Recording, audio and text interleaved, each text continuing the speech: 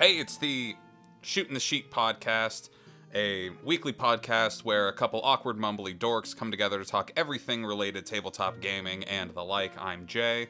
I'm Miles. And I'm Jay. She, they. I'm the only one that remembered pronouns. Okay, he, him for the other Jay. Was that pithy enough for you? He, him Yes. for me too. I forgot we were starting to do pronouns in the intro. And it's the year of our Lord 2022. All the teens have pronouns, and they're doing podcasts. You know, it's funny. I didn't have pronouns when I was younger. Honestly, they just gave me immense trauma when I was little. Both the bullies and the pronouns. Yeah, I think pronouns are the real bullies. That's what we've learned here. I only started getting pronouns in the last couple of years. Before that, I had amateur nouns. I only had verbs. There's that meme where it's like, you guys had nouns?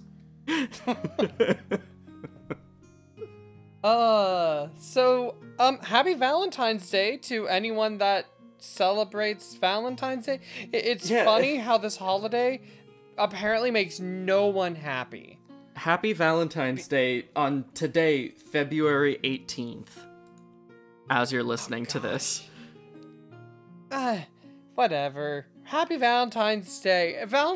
You know what? They make Christmas last way too long. Let's make Valentine's Day last all year. When did long. Valentine's Day start happening? I know it's like it's the easiest cynical thing to be like, oh, it was invented by the greeting card companies to sell more chocolates and comically oversized teddy bears that nobody will ever find a place to put in their house. But like, when did that start? I don't know, but like, here's the thing. Forced days where I'm all for days where you were encouraged to show affection for people, whether that's through gifts or just small gestures. But I don't like when the expectations are forced upon people.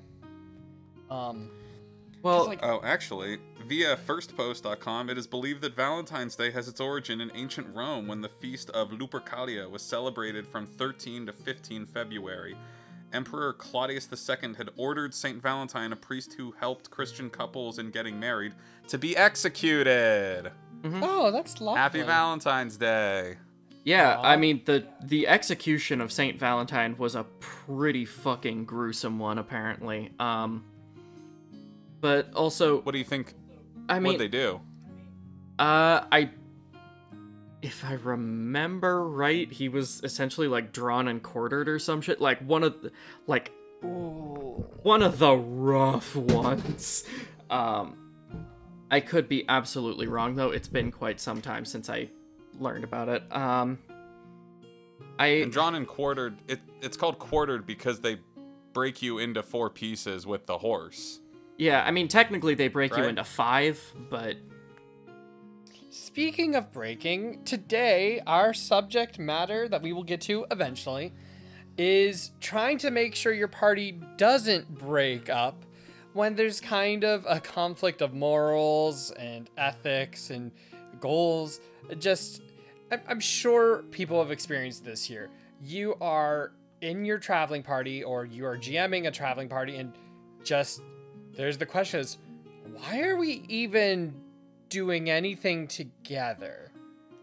I'm gonna be honest, usually this happens early or on in a campaign, usually after like the first adventure.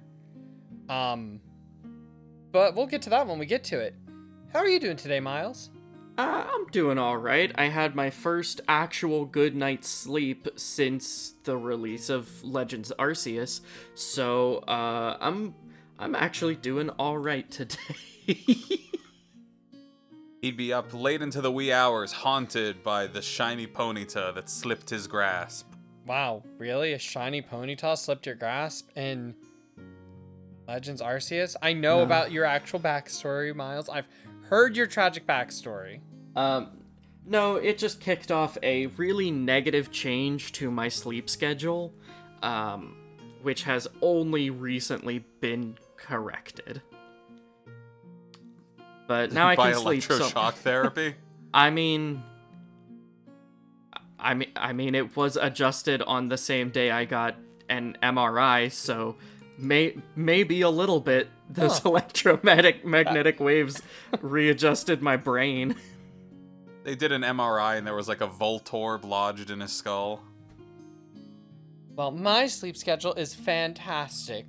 I'm La-di-da. I'm 100 pounds lighter than I was last time we talked. That's puberty not in good. my 30s has been going amazing. Jay, please And seek Jay some has help. 100 pounds in a week? Oh, pshaw, it's very healthy. Just so long as, you remember what really matters in life. Your Lord and Savior. I don't have a finishing up end of this bit. Saint Valentine, who had his balls pulled out through his eye sockets. Oh. For execution, for letting those dastardly Christians become wedded. I feel like that's when it comes to the Christian persecution complex, like, the idea that Saint Valentine was executed for marrying Christians, I think, like, that's probably really made up, I think. I mean, Christianity was absolutely seen as, like, essentially an invading force in the Roman Empire at that point, because it was absolutely, like, it was going for that cultural religious victory in Civ, and it did. It won. Well, in the spirit of the holiday, I love Jay because he's made the mistake of allowing me to play every Xeno game with him this year. Because we live in the best possible timeline for him, or the worst one. The one where I'm excited for Xenoblade Chronicles 3 and not, like, disgusted that it looks like a bunch of sex crimes like Xenoblade Chronicles 2 did.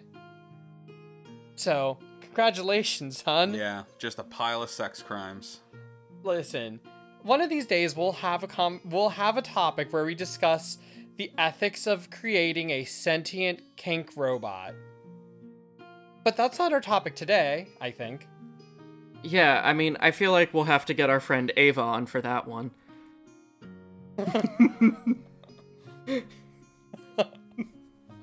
Oh, okay. So I'm gonna be honest. I haven't looked up any news.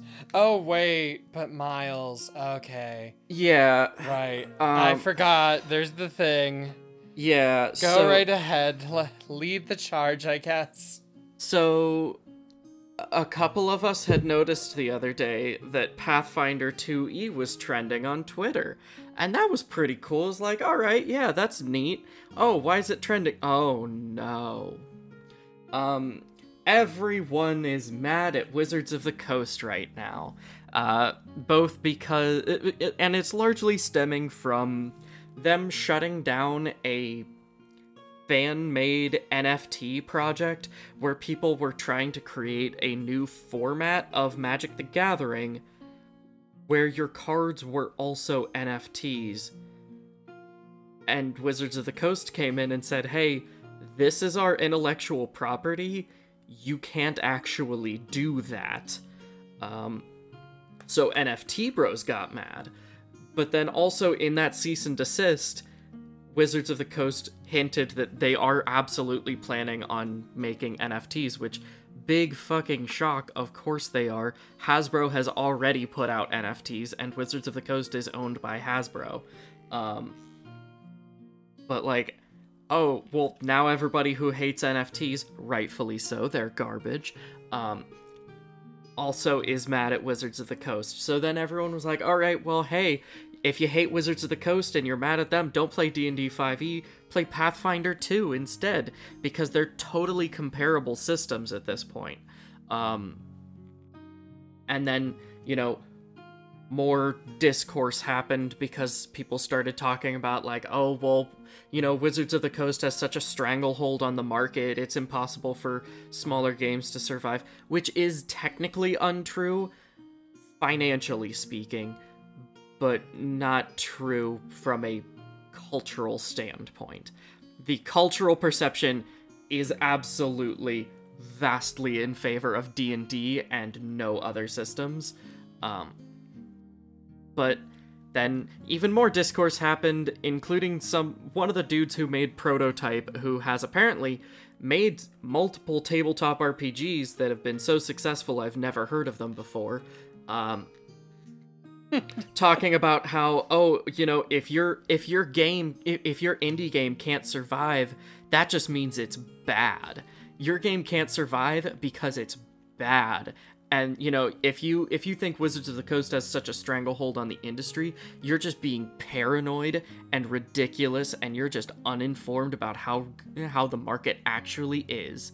Look, this guy made Prototype. I can't play that shit. It doesn't work on PC. I got it on Steam. Eat my whole ass, dude. Okay, I hate to disagree. Okay. I don't know. I feel like that... Sorry, I'm gonna cut this little bit of mumbly bits here. So, wait, if you cut mumbly bits, if you cut mumbly bits, we'll lose like 90% of the runtime of our podcasts. Yeah, well, actually, good. It's too long. So I was thinking, Monty Cook Games, the people that do Cypher System and Numenera, which are successfully decently sized games, they still put out a lot of their stuff to be 5e compatible because of the stranglehold on the market. Yeah, 5e has a dominant market share. Like, it is what people think of, and so it's easiest to onboard people to new things by making them 5e compatible. Mm-hmm. But you know what? This will be, maybe when Wizards actually does come out with their concrete NFT plans, we can be right there with our podcast full of short little bursts of episodes where people can see all sorts of new tabletop games, which we'll actually talk a little bit about later when we talk a bit about that session 0 that we played with Jay. In a little bit of a contrast to this weird NFT bullshit, there is 2 announcements, one by the 2 largest digital storefronts for tabletop role-playing games. Drive-Thru RPG stated, in regards to NFTs, we see no use for this technology in our business ever. And from itch.io, their statement is... One second here. A few have asked about our stance on NFTs. NFTs are a scam. If you think they are legitimately useful for anything other than the exploitation of creators, financial scams, and the destruction of the planet, we ask you to please reevaluate your choices. Peace, an emoji of a hand making the peace symbol. Also, expletive deleted, any company that says they support creators and also endorses NFTs in any way. They only care about their own profits and the opportunity for wealth above anything else, especially given the now easily available discourse concerning the problems of NFTs. How can you be so dense? Emoji of a frowning face with a single tear. Hell yeah. And to punctuate NFT discourse, our dog just did a full, second and a half fart. It was the type where he was, just looking at something else, and then he decided to look at his butt, what the heck is that? What's happening here? Oh, that's gonna be actually really interesting to see how Drive-Thru RPG's stance on NFTs either changes or... either their stance changes, or that stance has an impact on the fact that they are partnered with DM's Guild. What has DM's Guild said about all this? Well, DM's Guild is operated by Wizards of the Coast, so presumably positive. Right. I forgot. Yeah, but Drive-Thru RPG is partnered with DM's Guild, so either that's potentially no longer going to be the case, or it will continue to be the case, and Drive-Thru RPG isn't going to, disrupt that source of revenue, which, they are a business, but also, money where your mouth is. But to give a fair shake to the potential of what NFTs can do in the tabletop space, imagine if you are playing a game with a certain character, like a particular cleric named Alan, and you registered that character, your ownership of him, on the blockchain, and then you could take him to other tabletop RPG games and play as the same Alan the cleric in Pathfinder or Suede or Dungeons and Dragons 6th edition. It carries over no matter what. That's the sort of thing that can only be accomplished by NFT integration. Mm-hmm. Absolutely. And I mean, hey, now you've got extra incentive to make sure your character doesn't die. Because then your $17,000 NFT is worthless. Oh no, my ape was taken. All my apes gone. Instead of tearing your character sheet up, you just hold a magnet to your hard drive. You have to, by law. You don't own it anymore. He's dead. So All my apes gone. Are all characters going to be apes now in 5e? I definitely got to be doing something. Oh god. Gonna have some sort of fucking bored ape as a character. Oh man. Okay. Well, that's it for news. Okay. Should we get some guys going? Please, I need guys. You don't understand. I need a guy right now. Okay. Miles. I'm holding out for a guy till the end of the night. But not after that, because frankly, I'm very impatient. And I will just go out for hamburger instead. Give me a guy whose fighting style is juggling. Okay. All right. I guess not necessarily fighting style. Whose okay, fighting style implies, fighter, cleric, whatever. Whose main duties or you know what? No, I'm just gonna stick with fighting style. I'm muddying the waters. Yeah, a guy whose fighting style is juggling. How much hard mode, no bombs. How much can we break the rules of D&D for this? Because I want a character that is like a caster that has all of their prepared offensive spells just like already cast, and they are just kind of constantly juggling like small fireballs until they're ready just to chuck them at the enemy. Again, I know this is not how 5e works. This isn't how any fight or tabletop game works. You know what? Honestly, if someone wanted to do that, I mean, realistically, they just have to be maintaining concentration and a performance check every turn that they were doing that. Otherwise, their spells would go off, and that's not great. What happens when you drop? What happens when you drop like a bowling pin you're juggling? I mean, maybe broken toe. What happens when you're juggling? When you drop the fireball you're juggling? TPK. I know. I love it. This character would not last the day. You know what? Of all things, if they ever did a Elder Scrolls version of 5e, which I don't know, I know people definitely created rules for that. What is it called? The Atronach? Oh, the Atronax. Yeah. Yeah, I'm sure a character who had something like that would be fine for, just because they just absorb the magicka. But now I'm tempted to see how I could make this character actually work, because the thing is, Miles, when you said this character concept to me at the beginning, immediately I go to monk. And I just wanted to not do a monk for it. I was thinking that too. I think like here's the trick. The way I'm seeing this, the spells or whatever it is cannot be from whatever this character is able to do has to be from the continuation of the juggling, not from like throwing what is being juggled or anything. Mm-hmm. Like any person that has like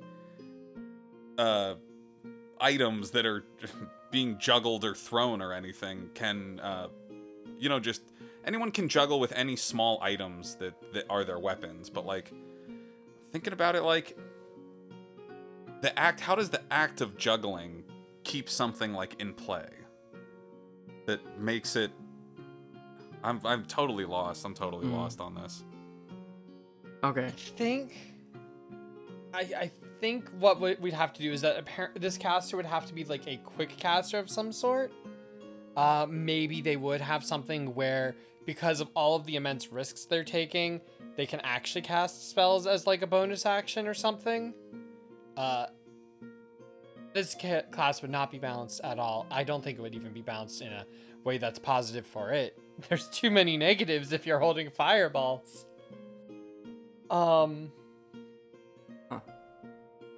This is really interesting because this isn't the direction I expected this character concept to go. I'm curious, what direction did you expect it to go? I'm really stuck on this, to be honest. My initial way of thinking about this character, my thought process immediately went to someone's juggling shields, and they create essentially their own shield wall by continuing to juggle shields. And like they can use that for the protection. Shields, they wouldn't be juggling it. They would be doing like plate spinning. No. You grab them and you juggle them with like the faces out. I don't know. I also, again, this is me giving y'all a prompt. That was just me giving like reference for where my mind went, which isn't the core conceit of Gimme a Guy. All right. Next guy.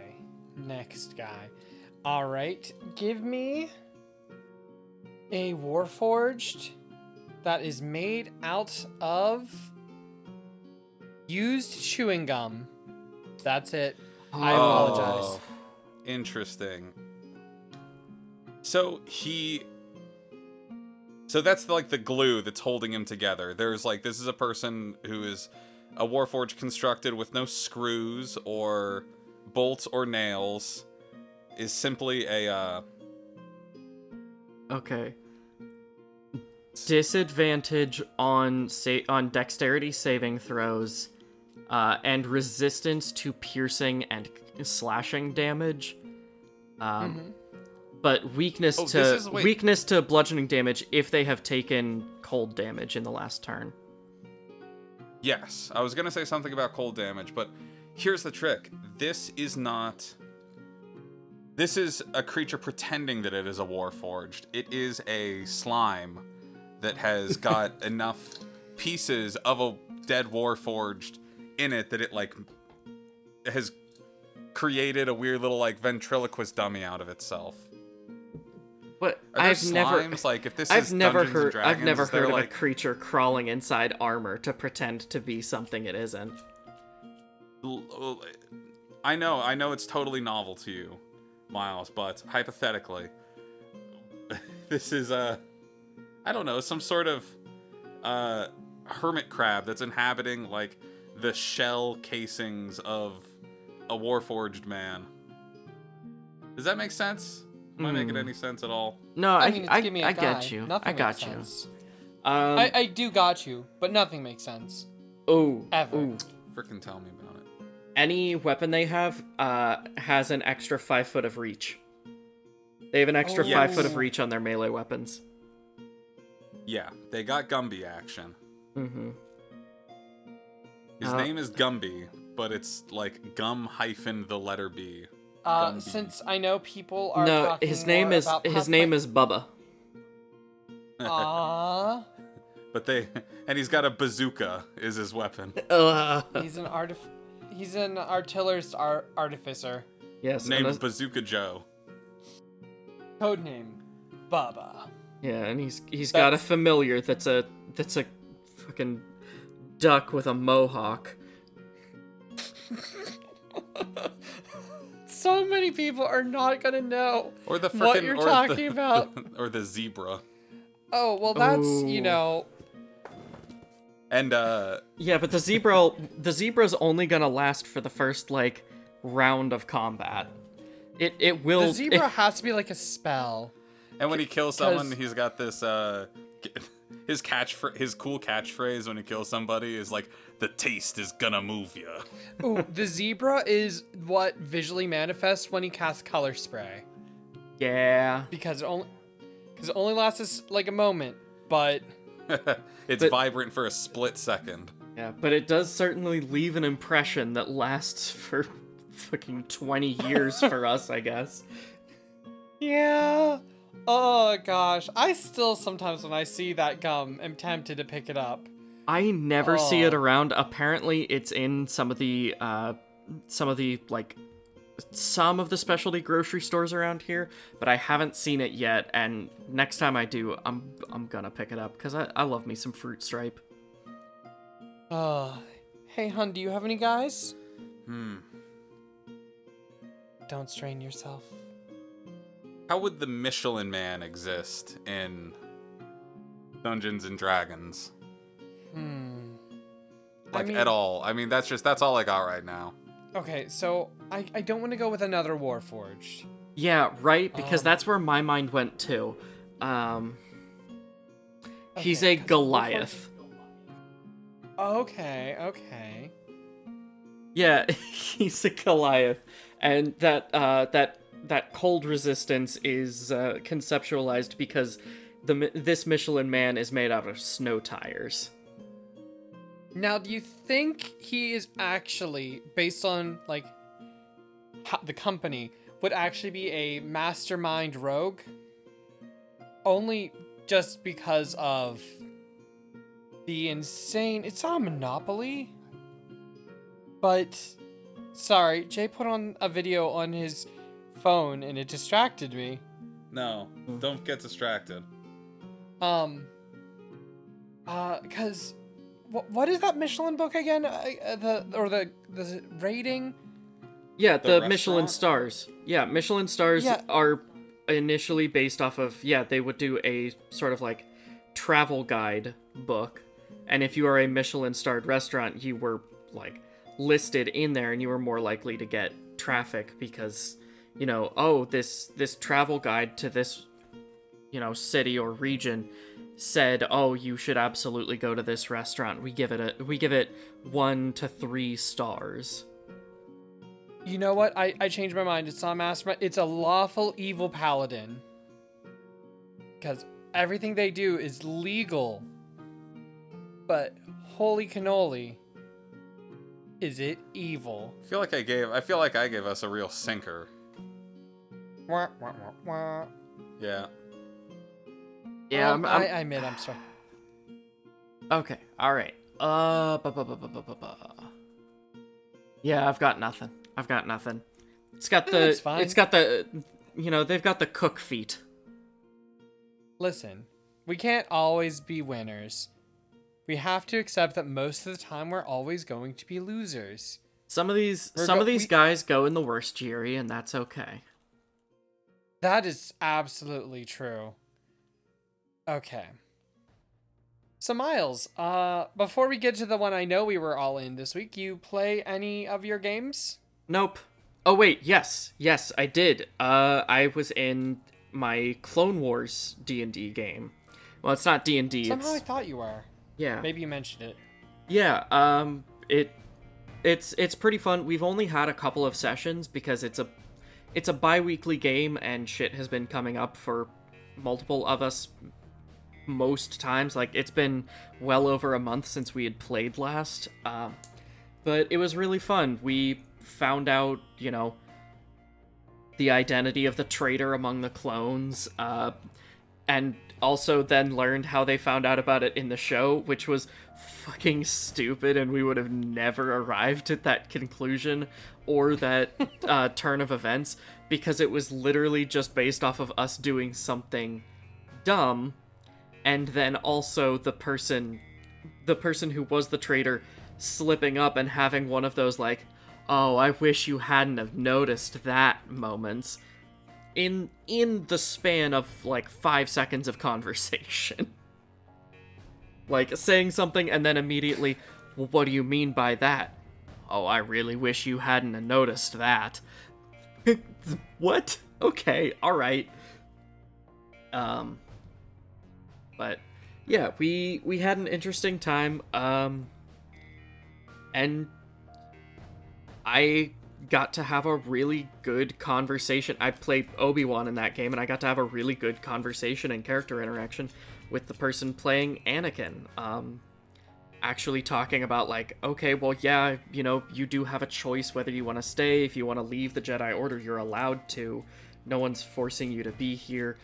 do you want to have a choice in this? What do you want out of things? And I improvised a convoluted metaphor and actually brought it together in the end somehow, which was weird, but also felt very in character.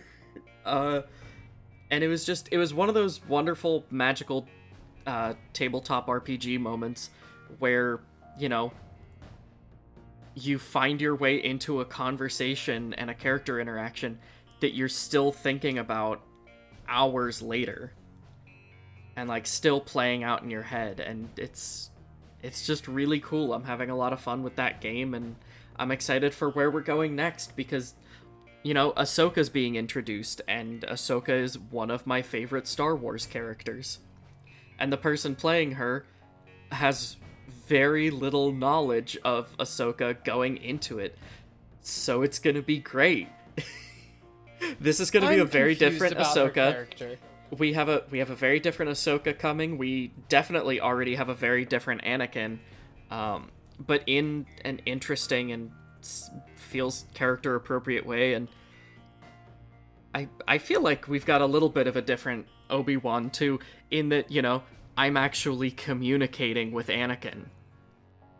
I'm talking to him like a person I've known for over a decade and value. Not a, like, Big Brother's program guy. Yeah. I'm talking to him like a person I have built a healthy attachment to.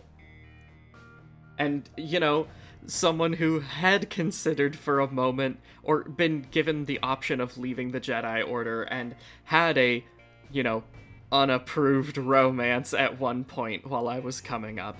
But we haven't had that conversation yet. I haven't talked to him about Padme. Now, can I ask a quick question about Ahsoka? Mm-hmm. She is a blue space lesbian tentacle woman who's not a blue lesbian space tentacle woman? She doesn't have tentacles, it's just too big hair. Well, yeah, she's also not blue, Okay. She's orange. I know, I'm very confused by her existence. Yes, she... Why is she not blue? And why is she not... Well, actually, I don't know. Is she lesbian? She's bi. Okay, It's never not mind then. explicitly stated in canon, except for there is a book. There's an Ahsoka, like, titled Ahsoka book. And it's been a bit since I read it, but I felt like the subtext was pretty plain. It may have been super text, that, you know, she was definitively interested in one of the female characters. Again, could be wrong on that, but I believe the general consensus is that Ahsoka is bi, most likely. But she's also, you know, a child for most of the series, so, you know, Is she? Yeah, she's Oh. she's like early teens. Creep. She's like early teens for most of the series. Oh, well, at that point, she has a sexuality. yes. We don't need to think about what she's doing, but, exactly. like, early but also teens, she, I knew I liked men. yes, she's early teens. She's also part of a deeply repressive organization.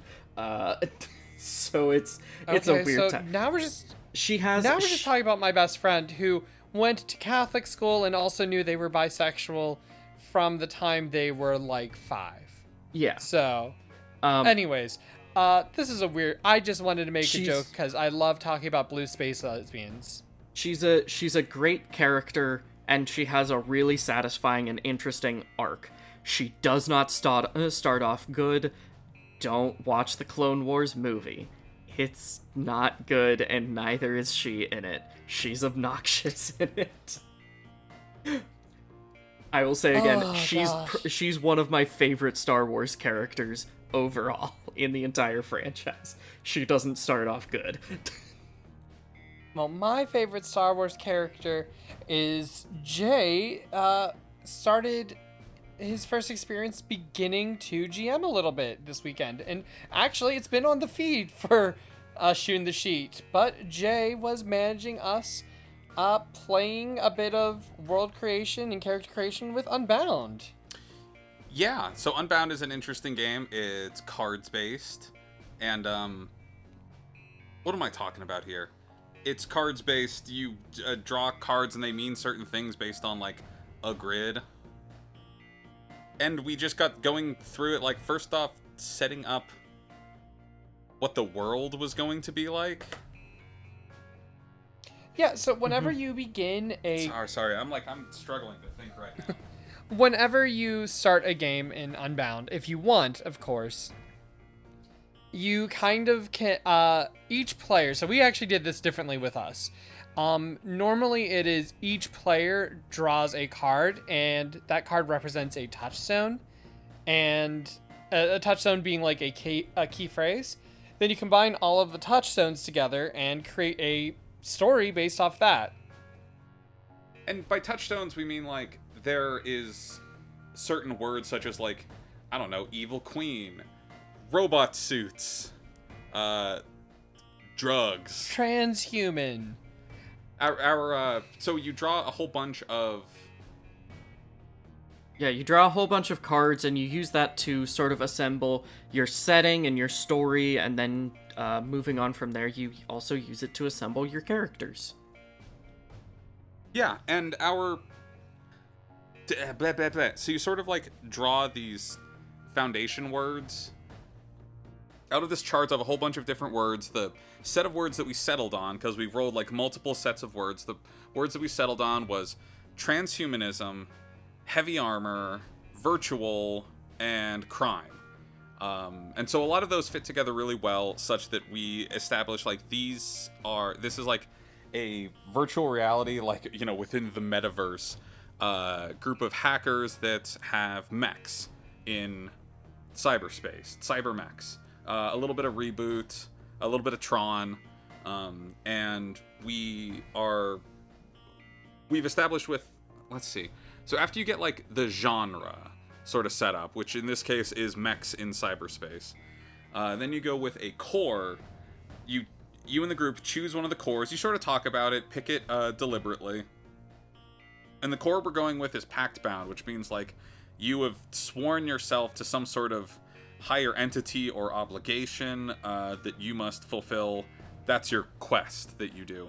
And Pact Bound in this case, we decided was a newly born, freely, like, unlicensed AI that they have to take to, like, a legal safe zone on, like, I don't know, some sort of foreign international waters server to keep it away from, like, the corporate AI, like, controls. Anyway. And so then the players pick one of, I think, 5 or 6 roles, which are just basic archetypes, like a ranged DPS, a melee DPS, a sort of, like, you know, close-up physical semi-tank, like, brawler, a sort of tanky protector, a healer, stuff like this. And you, along the way, you're, like, asking a bunch of questions of the players that are sort of like creative world building and creative writing prompts to, like, get them to think and flesh out what this world is going to be like, what their characters are going to be like. We didn't get very far through it. We still have actually a lot to go that will really flesh out a lot of the personality and character of everybody's player characters and the universe, and may even, like, come to further define what we're actually going to be doing with this campaign. So this is what's really interesting about it. It is almost like a collaborative, creative, world-building party game at this stage of it before you even get into any role-playing. So we are, as a group, you know, going to be crafting, like, an entire sort of story around this. It's interesting because it's...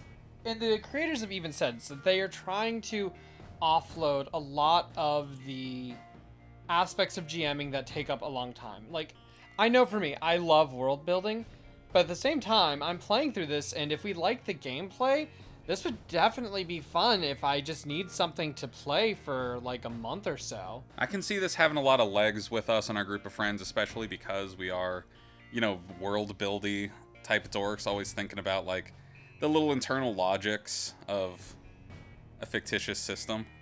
Frankly, I actually think maybe if we're ever wanting to do something instead of give me a guy, we should pull some of those touchstones out and build a little world. That sounds actually fun to me. Yeah, it's Yeah, really I'm actually- easy to improv a bunch of quick stuff together.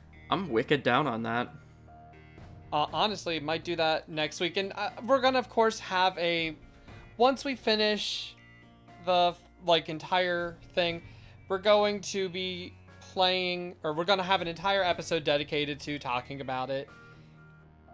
As my first experience doing it as a GM, I am, especially because we were on a 2-hour time frame to play this game, I was really focused and kind of rigid with the direction all of our conversations were going. I had to keep us on track to really build it and get as much done as we possibly could.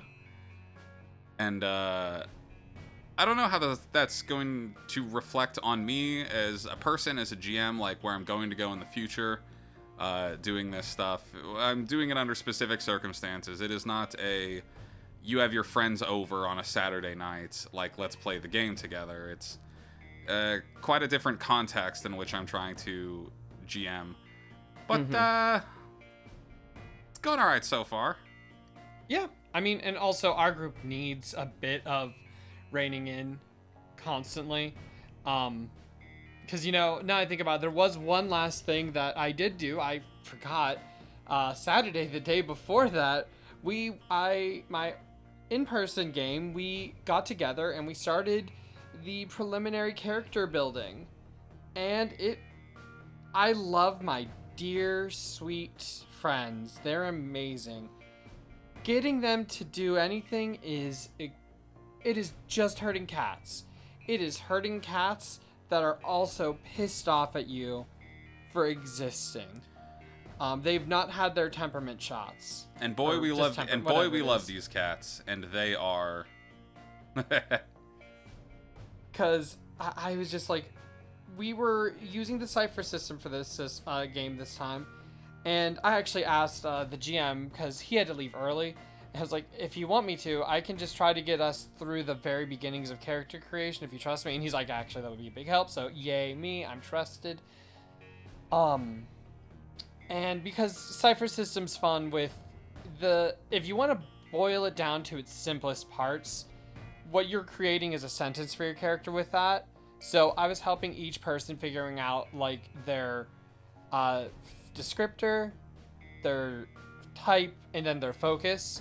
So, for instance, we had a player who ended up being an artificially intelligent glaive who, I think it was fights with panache. And that was just someone, they basically made themselves a bounty hunter that whenever they shoot people, everyone is really impressed and basically just does better. And it was fun, but oh boy, I don't know.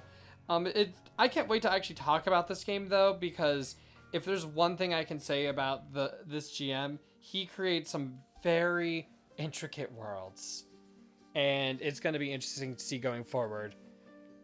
But is it time for us to begin an RPG horror story, boys? I believe so. All right.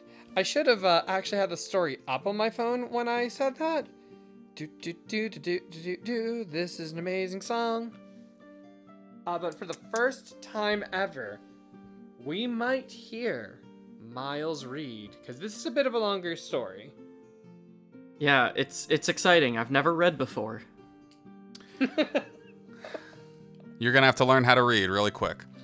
Posted on r/RPG horror stories by user the Falconer. DM's manipulative girlfriend. Boy, I do not even know where to begin.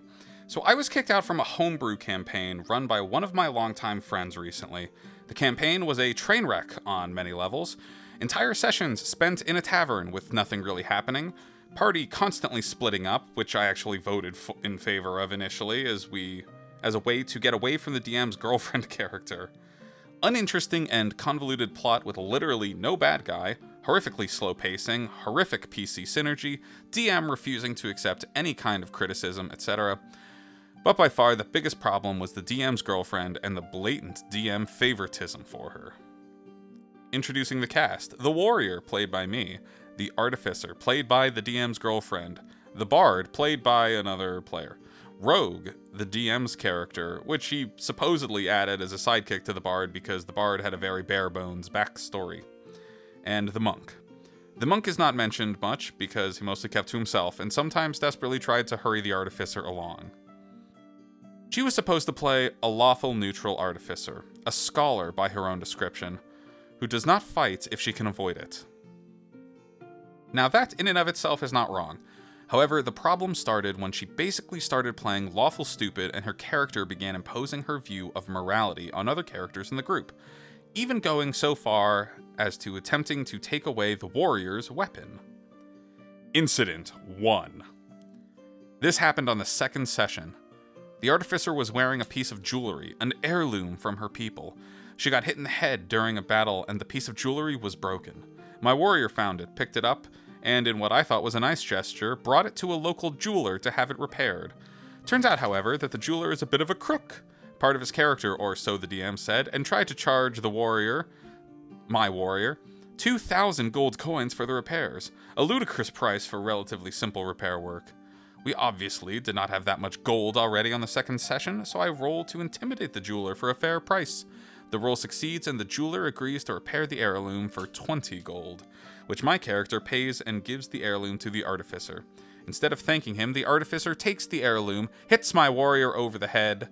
The DM does nothing, this will be important later, and then apologizes to the bejeweler, on his behalf, without my character's consent. Popcorn. Alright, Incident 2. Incident 2. We capture a lone enemy after a battle. My Warrior decides that he is going to torture the prisoner for information because it was important for the quest that the party was currently on, and the Artificer failed her persuasion check. The Artificer starts freaking out, screaming that she will not allow it. Then she attempts to take away my Warrior's weapon. The Warrior player, I am obviously annoyed now. Oh, my Warrior player, okay. I am obviously annoyed now, attempts to hit her to get her off him, reasoning that no warrior worth anything would ever allow somebody to take his weapon away willingly. To which the DM freaks out, stops me, and says that there will be no PvP of any kind, despite the Artificer hitting other PCs on more than one occasion before. The session ends and the group meets to discuss the incident, or so we thought. In reality, the DM just gathered us to inform us that his girlfriend is not okay with PCs interrogating NPCs, and that from now on, everybody is going to get one veto power every session, which they can use to stop another player's action. Outside of the story, I think... this is not written there. I think that one veto per session is not terrible. That's basically just a more powerful X card. Myself and one other player strongly disagree with this idea because it essentially gives players absolute power over other players. And I threaten to leave if this is implemented, so the DM relents after about 2 hours of arguing. Jesus. Edit. I realize that some people are not okay with torture, and I should have asked out of character if it was okay. This was my mistake. In the meantime, the Artificer insults my Warrior and the Bard and belittles our characters with increasing frequency pretty much every session. Even explaining to NPCs how my Warrior is a dumb musclehead and the Bard is crazy. While at the same time constantly complimenting and being uncharacteristically friendly with the other two party members, the Monk and the Rogue.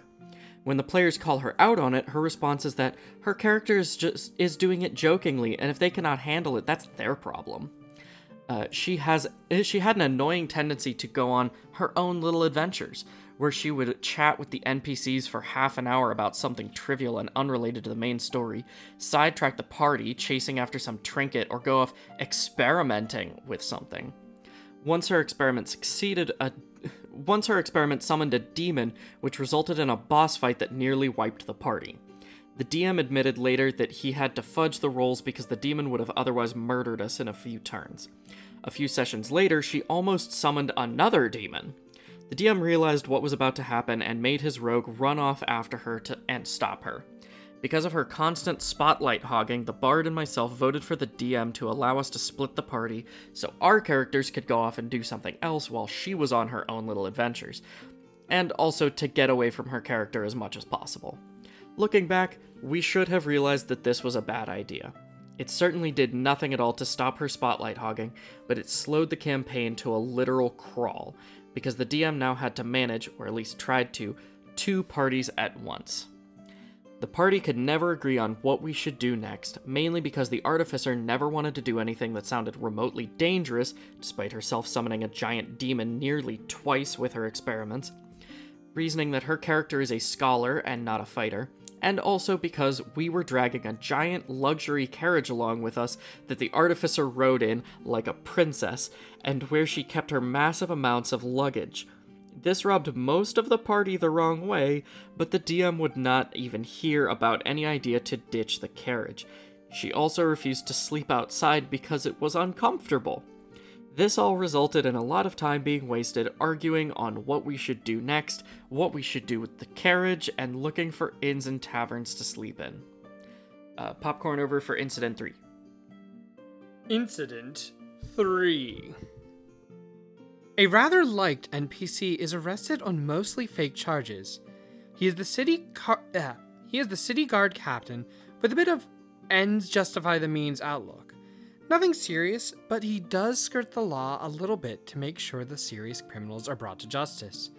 A court session starts, and the DM hints that the fate of the captain will pretty much depend on the testimony of the party. 3 out of the 5 players agree that we will try to get the captain cleared, while the DM's girlfriend exclaims out of character that her character is not going to lie in court, no matter what happens. I am at this point quite done with her antics and yell at her to please stop playing lawful stupid. The DM right away jumps up to her defense, saying that she can play her character any way she wants. She's not lawful stupid. She's lawful sexy. I should probably also mention that her non-violent, lawful neutral scholar could also get very violent when she was angry, which was more than half the time. Her lawful, non-violent scholar once crushed a wounded NPC's head while he was just lying on the ground. Incident 4. As I mentioned before, the party travels with a luxury carriage, specifically for the artificer, because she is not a fighter and she certainly has a lot of luggage. The party attempted to ditch the carriage on numerous occasions, but the DM would not allow it. Intended to explode at the mere suggestion, my warrior drives the carriage because he has the highest score, but unfortunately I rolled a natural 1. The wheel of the carriage gets broken and the artificer now has to repair it, all the while being increasingly angry and spewing insults at my warrior and the bard, despite the fact that we are dragging the carriage with us only for her in the first place. After the wheel is fixed, the artificer sits next to the rogue. Yes, the DM had his own character following the party around, another red flag that I should not have ignored, in attempts to hire the rogue to assassinate the warrior and the bard. The DM has also been bullying the bard in character with his rogue for quite some time now, because the DM does not like that the rogue does not have a deep background story. So the rogue responds that she could kill the bard, but that the warrior is too powerful. DM and his girlfriend discussing which PC they should kill in character. How charming. Popcorn. Golly. Yeah. And the final incident. The bard and my warrior got drunk and had a fish. Yes, a fight with fishes. It's not a typo. Had a fish fight in the local market. Nothing serious, but the guards are now probably looking for them. My warrior got into the carriage to hide and sober up. The bard disguised himself. My warrior obviously did not have that option. The artificer barges in and kicks him out, saying that she needs something from the carriage.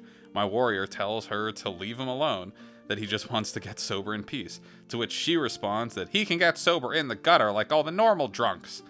Knowing that she will not relent and that the DM will not stop her, I make my character leave to go to the gutter. Her character then proceeds to the local library, where she hijacks half of the session trying to convince the librarian, who is also the mayor, to give her some book that is related to the rogue's backstory for literally 2 hours, while failing multiple persuasion checks. So 2 of our players, the bard and myself, are essentially left doing nothing while the DM and his girlfriend are playing with each other, and 1 other player following them in a desperate attempt to speed things along. He told us so later. The DM switched to my character for one brief moment and made 2 hobos try to steal my warrior's armor while he was lying in the gutter drunk. I rolled a 6 for intimidation, and the hobos flee.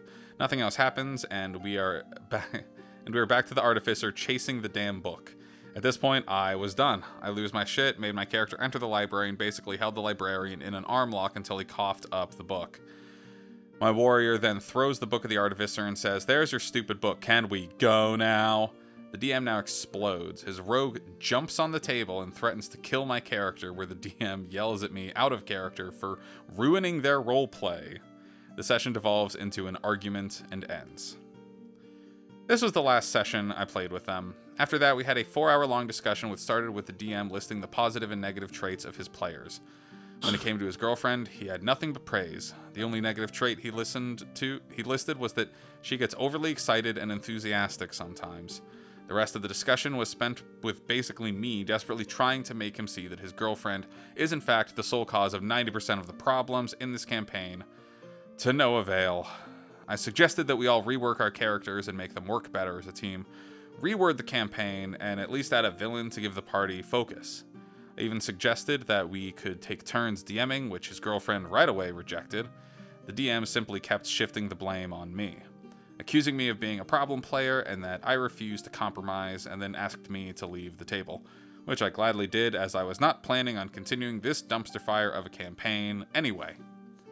And that is the end, posted by user The Falconer with a 0 instead of an O on r/RPG horror stories.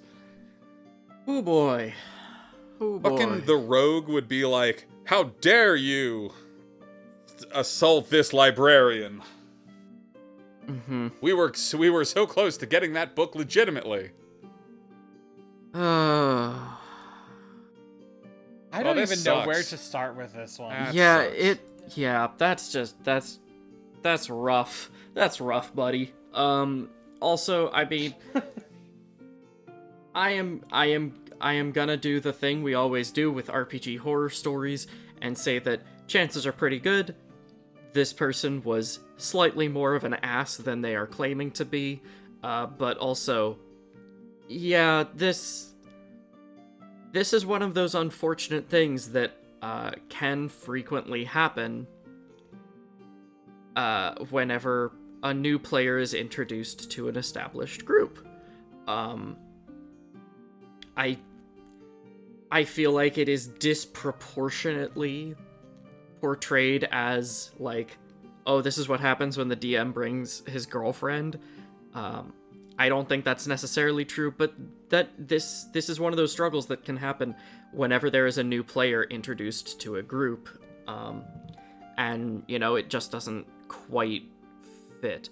I mean, realistically, some parts of this campaign seemed fine to me. Like I said, the once per session veto power, I don't know if, like... Yeah, I know, I agree with that one. Yeah, I think it's reasonable. I think it, you know, relies on you to trust your players a lot, so that someone... But again, like, why wouldn't you trust your players with this? You're giving them this power, presumably, so that if, you know, someone's doing something that makes another player uncomfortable, that it will stop. And not just introducing it as a, like, monolithic way of having your partner veto what other people are doing that they don't agree with. It's definitely wasn't that, but... Yeah, to be fair, like, I feel like maybe if you wanted to say it shouldn't be specifically a veto, but, like... Well, okay, a veto is still good, because I believe in, you know, safety tools. Mm-hmm. But I also think that, at the very least, a discussion. It does sound like from what we are shown. Again, I have to agree with you that this story does somewhat smell of we're only being shown one side of the story. Some of the stories, I can't believe anything but what the OP's writing. Mm-hmm. This one, and I'm not even saying, oh, well, this is obviously OP's fault.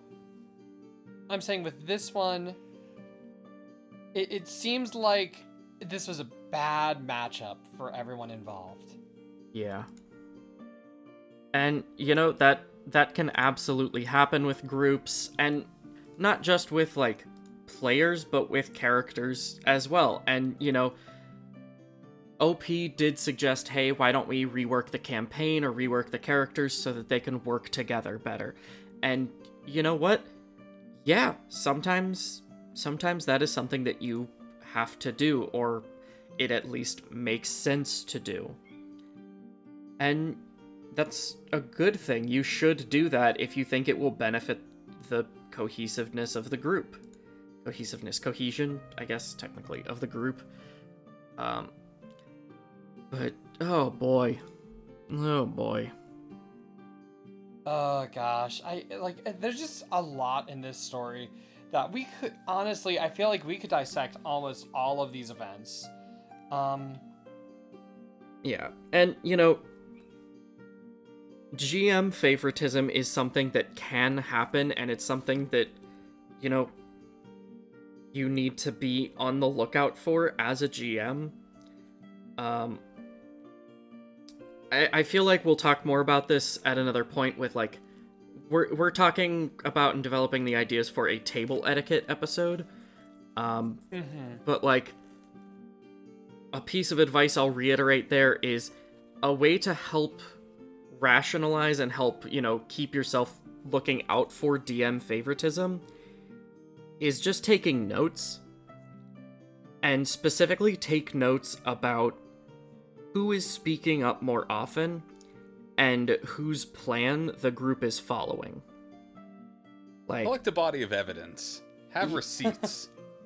And, you know, if you look at your notes and you realize, I haven't really heard much from this player lately, either talk to them one-on-one or, you know, in the session next time, take a moment to ask that player, like, hey, what do you think we should do? Just... Yeah.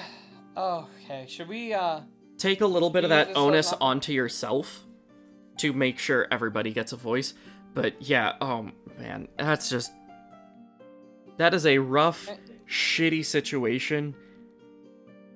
And the taking turns GMing thing does strike me as a red flag. Or would strike me as a red flag if the GM wasn't literally playing a character for a seemingly express purpose of, you know, rounding out a character's backstory that he wasn't satisfied with. But, like, if the GM is playing a character, then the excuse for, you know, taking turns GMing or having a co-GMing style kind of diminishes a bit. You can do that. It becomes a more viable idea. But also, co-GMing is a hard needle to thread. Especially co-GMing with people who are also playing characters in it. I've heard that. I've never actually got much experience with it, so...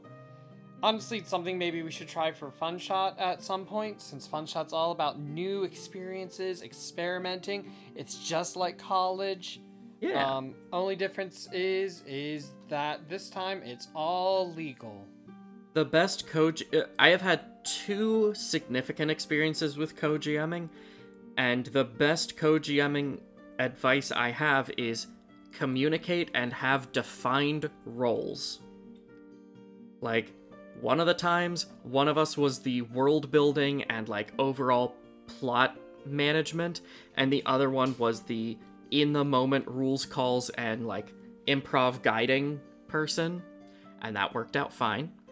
And in the other one, we were both leading separate groups that were part of the same campaign, and we would compare notes after and before each session to, like, make sure our campaigns linked together nicer. and then both ran the final session of this little bit of one-shot. It was fun. It was nice. But, like, oh yeah, wow, imagine that. My advice is communicate effectively and openly with other people. How novel. Yeah. Unexpected. So, should we begin to delve into our topic this week? Yeah, let's do it. Speaking of communicating openly and honestly. Yeah, that's the obvious one, is you really need to... So yeah, you are in a situation where everyone in the party is just like, why are we here? Why are we adventuring together? None of us like each other. None of us want to go on the same quest. And, I mean, we saw a little bit, I didn't find a story specifically for this reason, but we saw it a little bit with the Lawful Stupid and the torture porn. That is exactly how I'm viewing this now. Mm-hmm. Where sometimes characters' morals and goals are just not going to align. Mm-hmm. And ideally, you're going to catch this before it, like, players are actively saying this out loud, insofar as it becoming a problem. But, as Miles said, most important thing, his open communication. Episode's done, okay. I think we can... Yeah. Use, as Wooly Madden puts it, use the power of talk no jutsu. But... And you know, if you find that your party, or you find that you as a player are in that situation, yes, talking. But more specifically, to give some sort of guidance to that conversation, talk about sort of how you can adjust the world or your characters to make you more invested. Like, I know from personal experience with our Frost Maiden game, we had a player who, you know, kind of reached a bit of a pausing point in their character arc and wasn't quite feeling in sync with the rest of the party. And, you know, I offered some choices, I offered some, like, avenues of, hey, these are some points that, you know, still need to be wrapped up, and being with the party can help you wrap up these bits of your, you know, character's history or their arc. And, you know, there's things here that you can still do, and there's, you know, reasons to be involved with some of these characters. But ultimately, he chose to change characters. So we worked and we made a new character that, you know, could still fit with the rest of the party, and had a backstory that was linked to your quest that you were doing, and then, you know, he moved on, and he made a new character, and now he's just gonna pick back up with us when we start the new one. Now he's gone forever. Now, and in part honestly, that's because it's hard to introduce a new character. If you are feeling like your specific character is not fitting well with the group, it is so much easier to adjust your character or like address the dynamic that's making you feel like your character doesn't work than it is to introduce a new character to an established group, because that person will automatically be sort of the odd one out when it comes to roleplay, because they are a new person. They do not have any sort of relationship with these characters, generally speaking.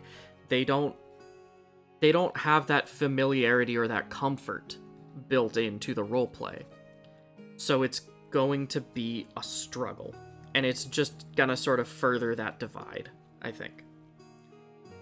Yeah, no, and honestly, I feel like we could talk a lot about introducing characters eventually anyways, because that is its own, or like introducing characters late to campaigns, because that is its own kind of big subject to begin with.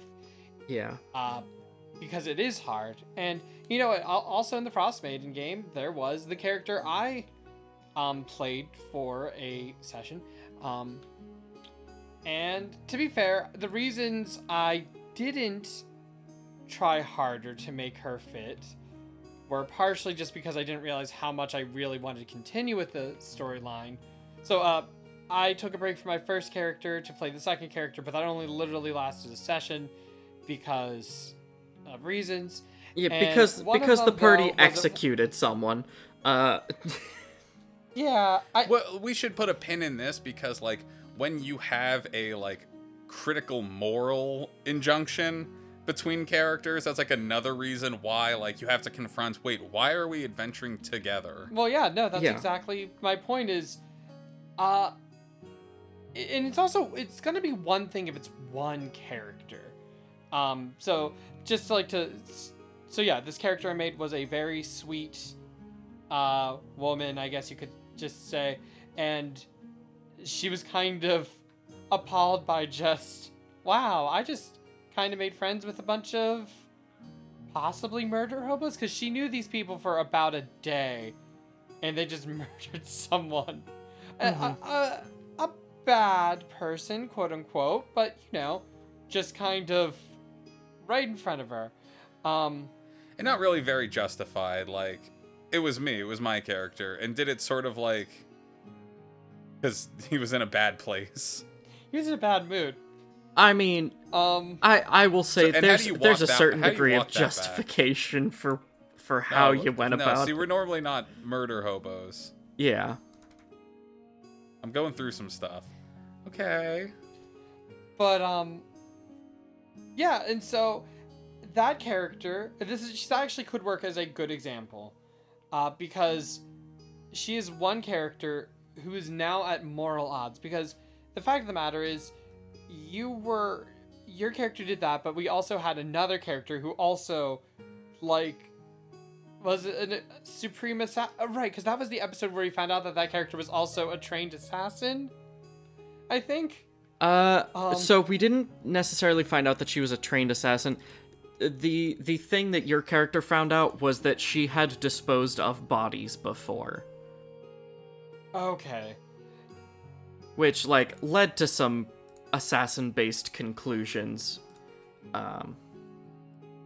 But she hadn't done her big assassination yet.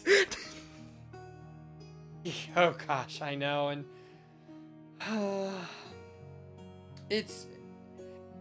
so that's a character that you would have to honestly talk to the player more about to get them to stay, or you would have to.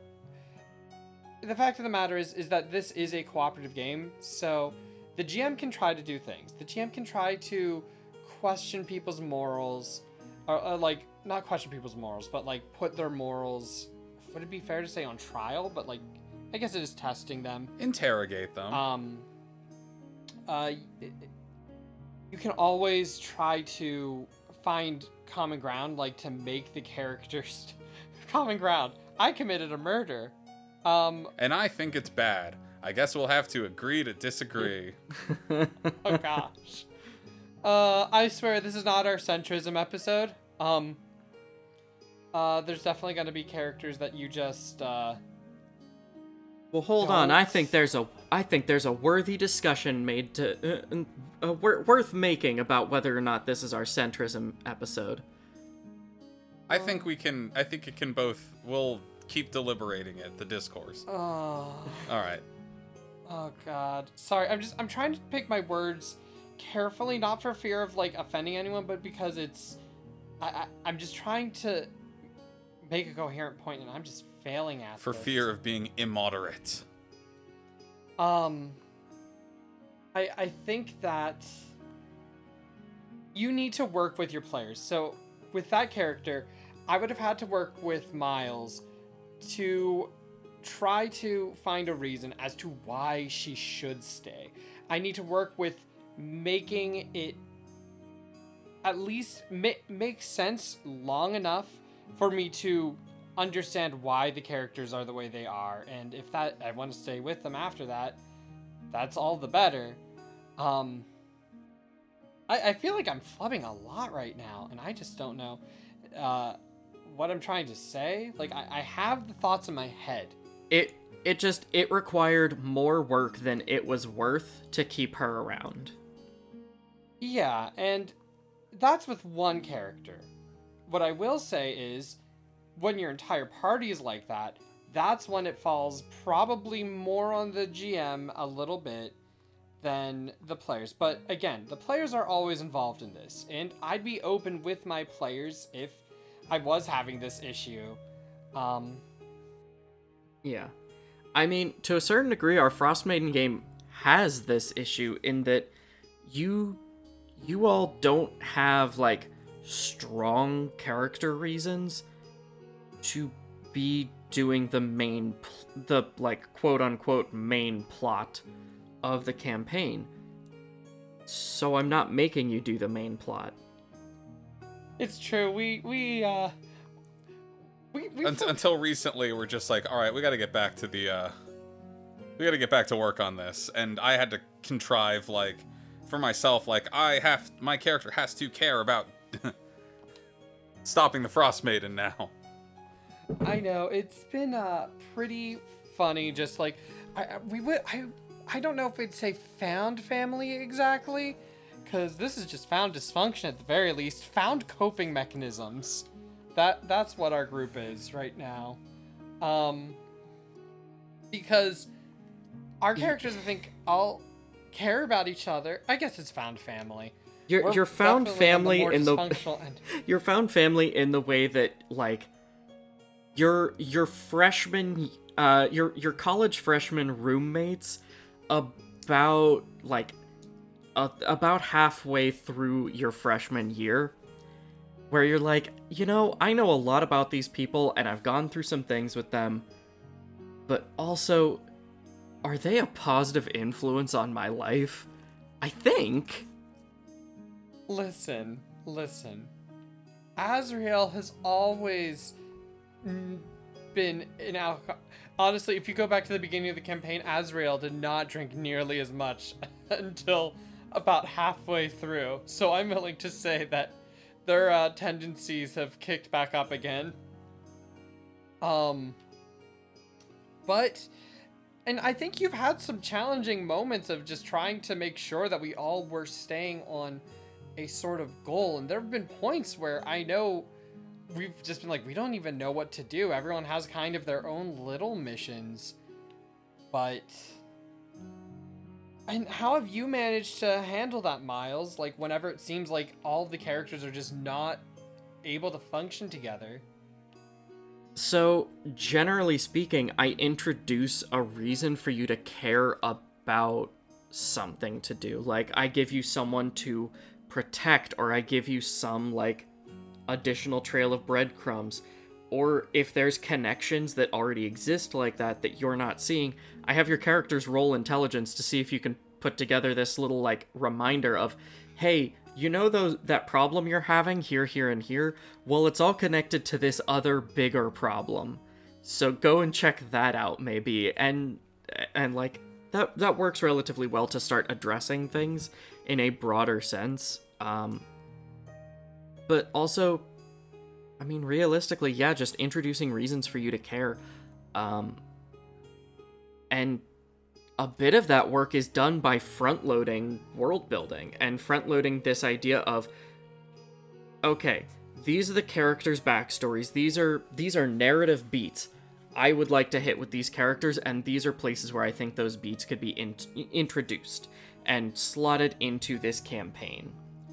And I just, in part, give you a nudge in the direction of one of those beats, so that then you're having something that you are engaged with, and finding reasons to interconnect those beats too, especially. There's one very large story beat that still has yet to be resolved and is likely going to be our post-game content, that connects two of you very strongly, and is like resolution for two of the characters. And, there's bits here and there that tie other characters together, but, sometimes moments pass. Wait, what's the thing that connects us together? So that alien Trauma. spaceship? Okay, I didn't want to. I was thinking it was that, but I was like, okay. Would it be rude of me to think that that's what you're talking about? There are aspects of that horde that are not the spaceship that tie to other characters. Oh. But also, bet. you know, that's gonna be our epilogue, I'm sure, if it even happens. But it's one of those things. You have to be willing to change the campaign in order to be more engaging with your players. And realistically, you guys as players don't seem to want anything to do with the Frost Maiden.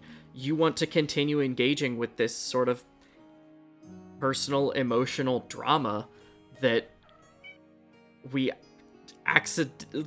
semi-accidentally created in this setting. And that's okay. That means we're telling an interesting character narrative.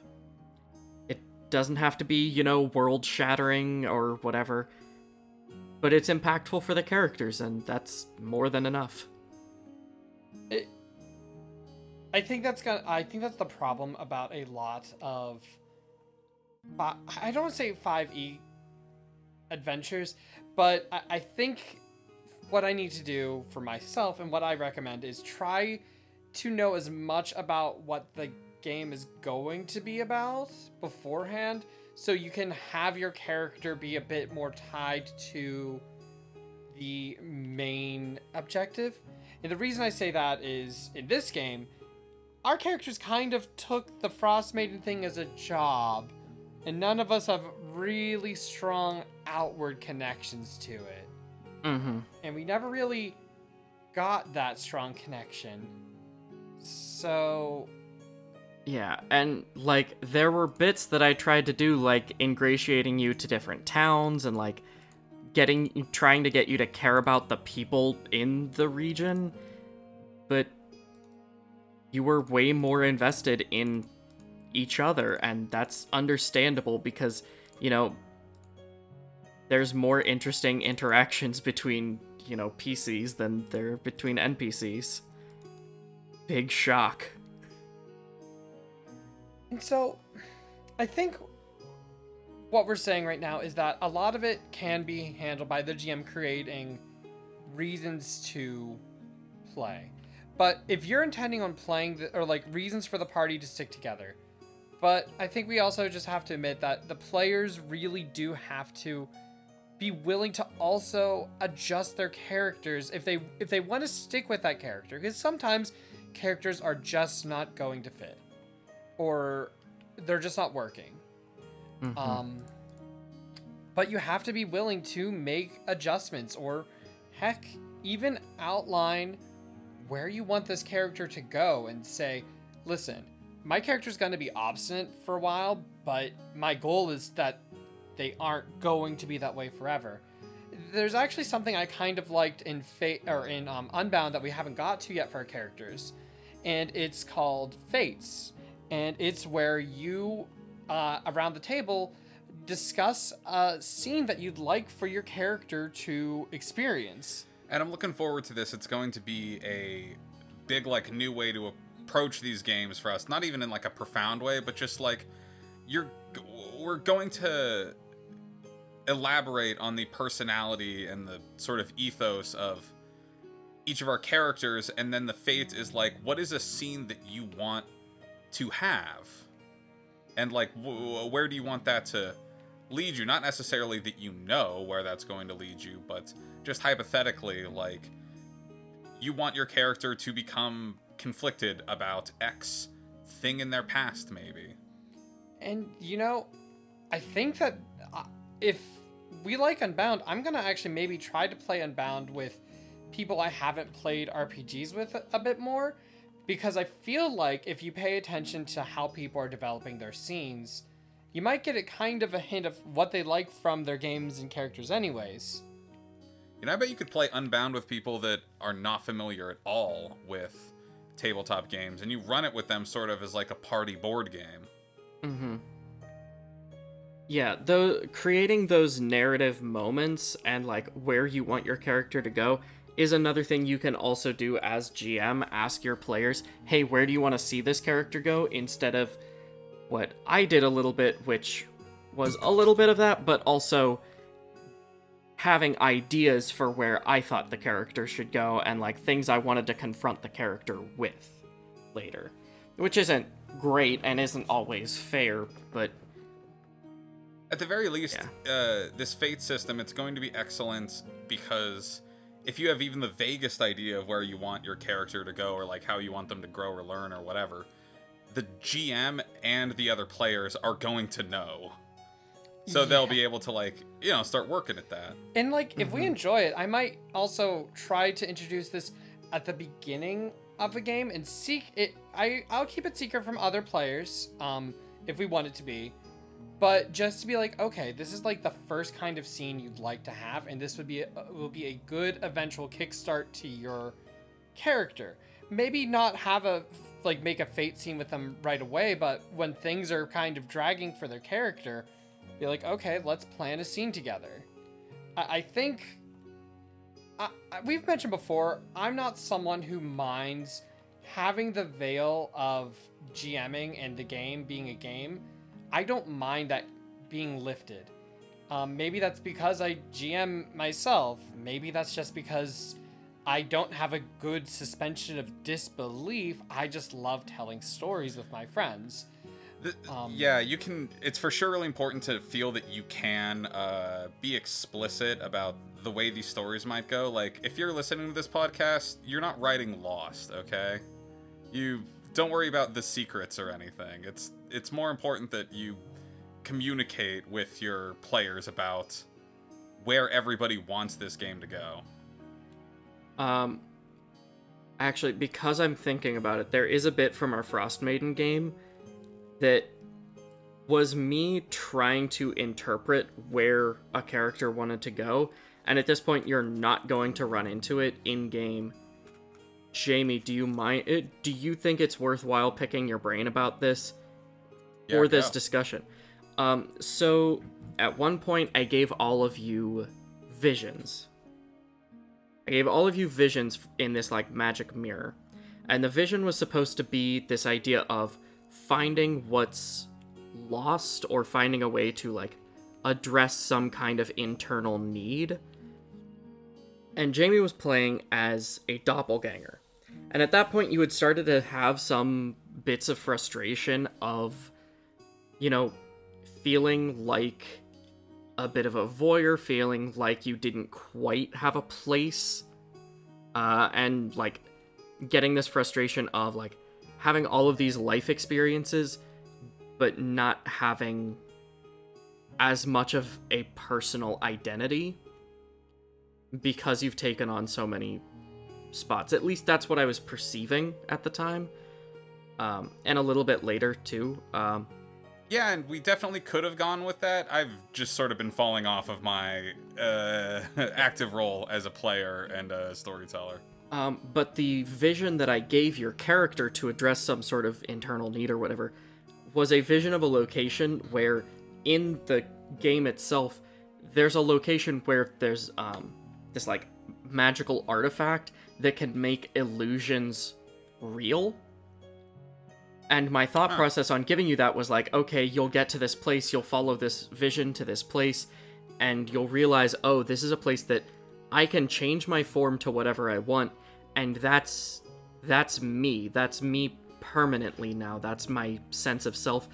And I wanted to use that to create this idea of, okay, do you want to change your body to give yourself a new sense of self, or is this going to promote this like or create this internal reflection where you where you feel like your ability to transform is an inherent part of who you are and develop a new sense of self from this experience. But also I don't think that's going to end up happening now because you're just going to bypass this mission. Yeah, well, you win some, you lose some. Yeah. I think, again, I want to do an episode in the future about how long we think our ideal games are, because I think as we go on, we're gonna realize. I think it's not that we're not good at long games, because we're definitely good at long games, but I think our ideal games seem like to be roughly in that a bit over 6 months category. But we'll see. Yeah, I don't know that I can maintain a character, like, maintain for even myself a character arc that spans, you know, over 50 sessions. Like, if we're looking at a year-long campaign, a campaign that runs for 50 plus sessions week to week, I don't know how I can change and continue to develop a character in that time without it just eventually becoming a stagnant state. And that's a hard thing to do for my own character. That's a real hard thing to put on a GM to make sure there are opportunities for that to happen for all of the characters. Mm-hmm. It's a lot, and I feel like we have switched subjects, but it's also possibly a more interesting subject.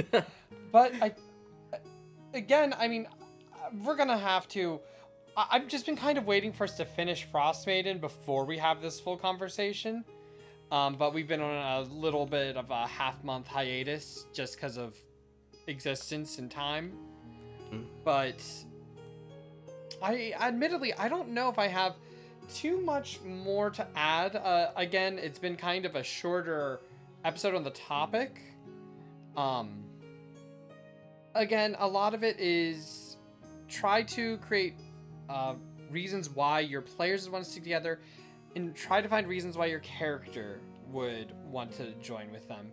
Because honestly, with a bit of effort, you usually can. There are going to be reasons why they're just like, the people in your group are reprehensible to you. That's exactly how I felt with the character of Trina. Even if you don't have the answer for it, just, what if you pose something cryptic about, like, just say to yourself, like, there's something I have to do alongside one of the other characters, or, like, along the course of this adventure, or say, like, I have to just decide arbitrarily about another one of the player characters, with talking to them as well, like, I have to protect this person. And then maybe find the actual reason for it further down the line. And that's a good point. I mentioned a little bit earlier too that a lot of times in my experience, this will come up about after the first adventure, especially in like a longer game, because during the beginning of the game, everyone usually has like one specific goal. They're like, okay, yeah, we're just teaming up for this. But then it's after your first, like, you beat the first dungeon, and everyone's like, okay, well, I mean, I could do this, but, like, frankly, I don't know. I'm a nice person who doesn't like torture, but look at that. Jimmy over there keeps pulling the fingernails off of that guy that pirate we took, or that pirate we stopped. Make it a point to stop and, like, discipline the rogue, like, get them to stop, like, we got some interpersonal conflict now. That's something. Again, I guess that's another thing, is we didn't talk that dysfunction also is narrative sometimes. Yeah. I should say, like that campaign that the horror story was in, they had no unifying drive because it seemed like it was just, hanging out around a collection of cities and, having hijinks. I love. Yeah, they didn't have any. That story is a great example of, like, when your group doesn't have, like, a focused goal, you're just pissing about at the library. Yeah. You know what? That's something where as much as there are as many problems as there are with the Borderlands franchise, and 2K in general, and Gearbox, but one thing that I do have to applaud them for is they gave you a reason to give a shit about defeating the boss in Borderlands 2. They made you hate Handsome Jack by making him present. By making a villain present, you make them irritating. You keep them in the players' minds. And yeah, he was always in your fucking ear. They like wrote him effectively to be a insufferable, annoying, smug shit. And unfortunately, they also write their protagonists like that. Yeah. But they did so effectively, and if you're experiencing a struggle keeping your players interested in taking down the big bad, make the big bad do something. Yep. That's something that, I probably could have done more with the Frost Maiden. I introduced agents of the Frost Maiden, but I could have just had the Frost Maiden come in and fuck y'all up. And you can always do too is, sorry to interrupt you, Jay, but introduce a kick the dog moment. Just do something cruel to an innocent, nice thing that the players like, and that ought to motivate them to at least hunt that dude down and beat the shit out of him, and then whatever narrative flow comes out of that, there you go. Yeah. But I think despite initially saying we covered this, I think at this point we can kind of say we kind of have reached our we have reached where it feels like a naturally good stopping point is. Yeah, I'm spitting out leaves from all the hedging we're doing. What? I don't get it. Could you explain it to me like I'm a toddler? No. Thank everybody for listening once you do the outro. Thank you everyone for listening. We are the Shootin' the Sheep podcast. I was Jay. I was Jay. I'm still Miles, I think. Ew. I'm sorry. And no, it's fair. That's a fair reaction. You should definitely check out our first episode of the Fun Shop podcast. It's just a bit of a session 0, but it was still a lot of fun. And if you liked Gimme a Guy, you will adore us building multiple settings that it's a shame that we can't run all of them right now. But you can find all of that and the On-Air Book Fair podcast. I also... Mimics... Oops, sorry. No, go ahead. I was just going to say, I also want to put in a plug there.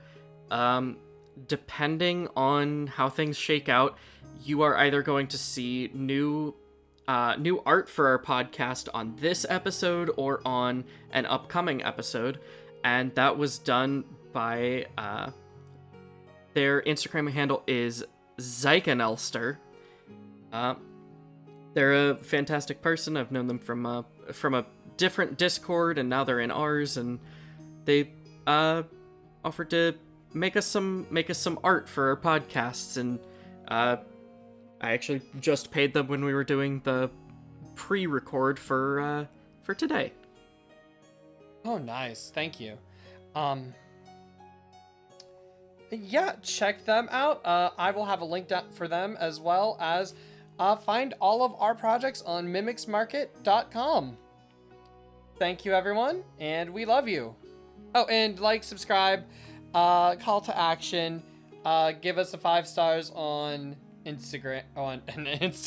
Give us 5 stars on Yelp.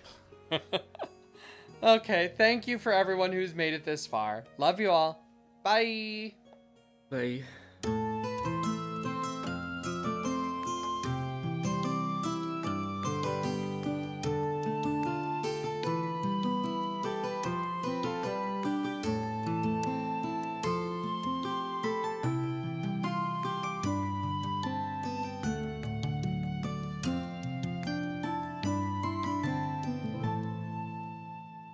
Alright, now I want both of you to tell me that you love me, like you really mean it. Miles, do you go first?